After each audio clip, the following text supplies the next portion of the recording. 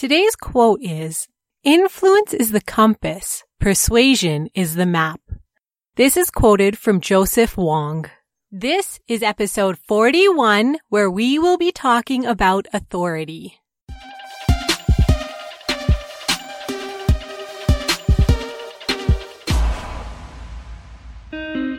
Once you open your mind, there's no turning back. The path to building superior intelligence requires us to unlock the most fundamental secrets of the universe. You are on the verge of having the life most people can't even imagine. Welcome to the Joel Said podcast. In this podcast, we decode life and hack success with the help of neuroscience, cognitive psychology, and cutting-edge research that you can apply to your daily life. Hi everyone, thanks for joining us. Today we are going to be talking about authority. This is continuing with our series under persuasion and influence. So, with authority, what is authority is probably the first question that comes to mind. I know we've all heard it a bunch of times before, but I'm still just going to go over it quickly. According to dictionary.com, authority is the power to determine or the right to control or command. I'm sure we all have someone like this in our lives, or probably actually many people in our lives, that we consider authoritative figures. So just take a second and imagine someone in your life who you think is an authority figure. It could be your parents when you were younger, your boss at work. It could be anybody who has control or command over you. So where did authority actually come from? We all love to be free, and we wish there wasn't someone telling us what to do and when to do it. We all want to be free and do things at our own leisure. But at the same time, there's this deep need in us to have authority figures around us. Before you disagree with me, because I'm sure possibly some of you are, let's travel back in time to our childhood. And just think, when we were kids, when we needed something, the first thing we did was we cried out for mom or dad. It could be when we're babies and we were hungry. Without even knowing, we cried because we knew that somebody would come, change our diaper, feed us, rock us to bed, whatever it could be. Then we got older and we hurt ourselves by falling off of our bike, or we couldn't solve a difficult math problem, and we went to our parents for help. Suddenly, mom or dad or our guardian were there for our rescue, and they were our authoritative figures. This simple act of helping and being rescued is so deeply embedded within all of our subconscious minds that every time we get stuck, subconsciously we seek help from someone in an authoritative position. Let me elaborate more on this. As grown-ups, we don't need someone with authority to tell us what to do when we get stuck or when we need that extra support, but we do seek help because as kids, we knew our parents were always there for us. As kids, they were our superheroes who we looked up to. And now as adults, our brains are still hardwired for that authority figure. We are more complex now as adults, and we have more complex issues and decisions that we need to deal with on a daily basis. That's just a sad fact of growing up. This is why we all wish we were still younger and mom and dad could take care of us. Now we try to identify our authority figures in a similar fashion, but they could vary from situation to situation. And these individuals can range from celebrities, religious figures, neighbors, leaders, managers, coaches, etc. You name it. They could be an authoritative figure. It just depends on you, and it depends on your situation. We use authority as the foundation of this selection process. For example, let's say you watch some YouTube video or something like that on Steve Jobs, or an interview with Richard Branson or Elon Musk. These are major names out there. And when you are watching these videos, they share their personal approach towards a business challenge or towards life's adversities, something that you related to.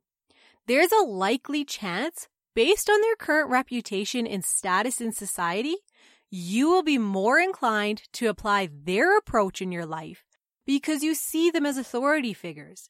Even if it's a totally new concept to you, we are still open to that idea, and most of us wouldn't be skeptical of them because of who they are, and we view them as authoritative. Just imagine if, I don't know, you've pictured this YouTube video in your head of Steve Jobs telling you how to live with life's adversities. And then compare, you just had some stranger comes up to you and starts offering you all this advice for your life. Well, which one do you think you're going to listen to more? Probably the person you actually view in the authoritative position versus a stranger who you don't know who they are and you don't know what their perceived status is in society. You'll probably be more skeptic towards them. I know I would. Why would I listen to this stranger when I have no idea who they are, anything about them, and what they've dealt with in their lives? Whereas we've seen Steve Jobs and Elon Musk, and we've heard so many things about them. So that's kind of how we view these things in our own mind. Now, there's a couple of factors that actually create authority in our minds. Those are, one, titles. So just think, someone who has doctor in front of their name, or president, CEO, something like that, they're considered to be more authoritative for us grown-ups. Clothing, uniforms, suits, religious uniforms, anything like that. Those are all considered authoritative as well. And the third one are accessories that go with certain credible jobs. This could be a police badge, for example. Now, I just want to go over an experiment that was done that tested this whole theory of the authoritative figure and what it does to us. And this experiment is called the Milgram study. And it was first done in 1961, then it was replicated in 1978, and then most recently in 2011. So it has been done a few times, and when I read it, I thought it was pretty interesting. So we have the tendency to believe that if an expert says something, then it must be true. People listen to those who are knowledgeable and trustworthy. So if you can be those two things, then you are already on your way to getting people to believe and listen to you. So in this Milgram study, a series of experiments were done where a teacher and a learner were placed in two different rooms. The learner was attached to an electrical harness that could administer shock. The teacher was told by a supervisor dressed in a white scientist coat to ask the learner questions and punish them when he or she got a question wrong. The teacher was instructed by the study supervisor to deliver an electric shock from a panel under the teacher's control. After delivery, the teacher had to up the voltage to the next notch. The voltage went up to 450 volts. The catch, though, to this experiment was the teacher didn't know that the student was actually part of the experiment and that the teacher wasn't actually administering shock to them. They would yell in pain and act the part.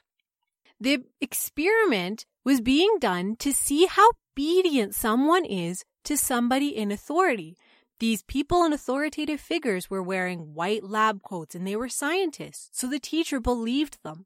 When authority tells ordinary people it's their job to deliver harm, how much suffering will each subject be willing to inflict on an entirely innocent other person if the instructions come from above?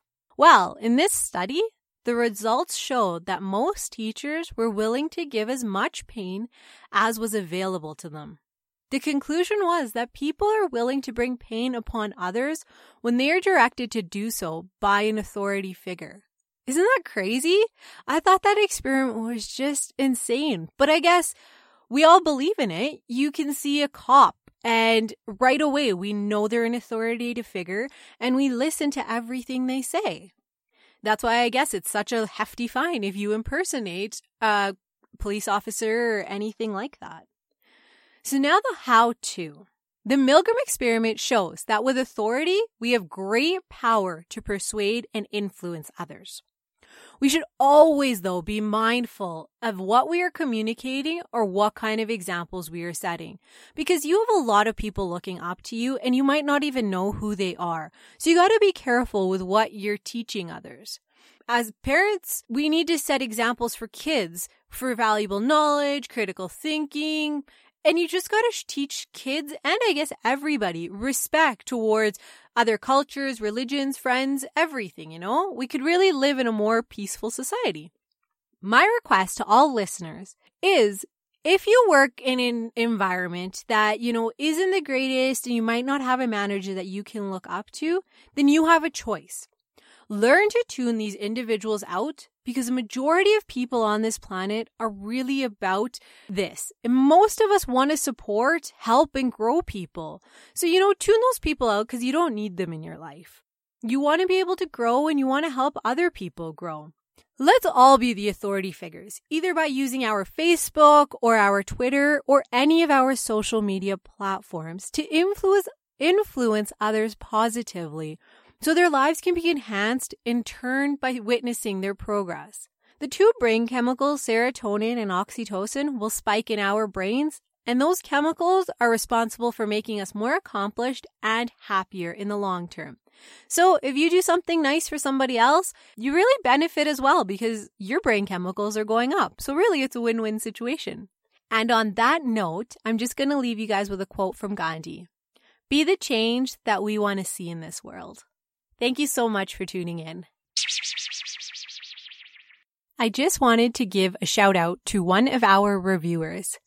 Quote, "This podcast really helps challenge my thought process in a positive way. I was a bit skeptical initially because I thought it would be very much removed from the real life application, but I was wrong and found their advice to be relatable and applicable. Thank you so much, Van Dabs. We really appreciate the review."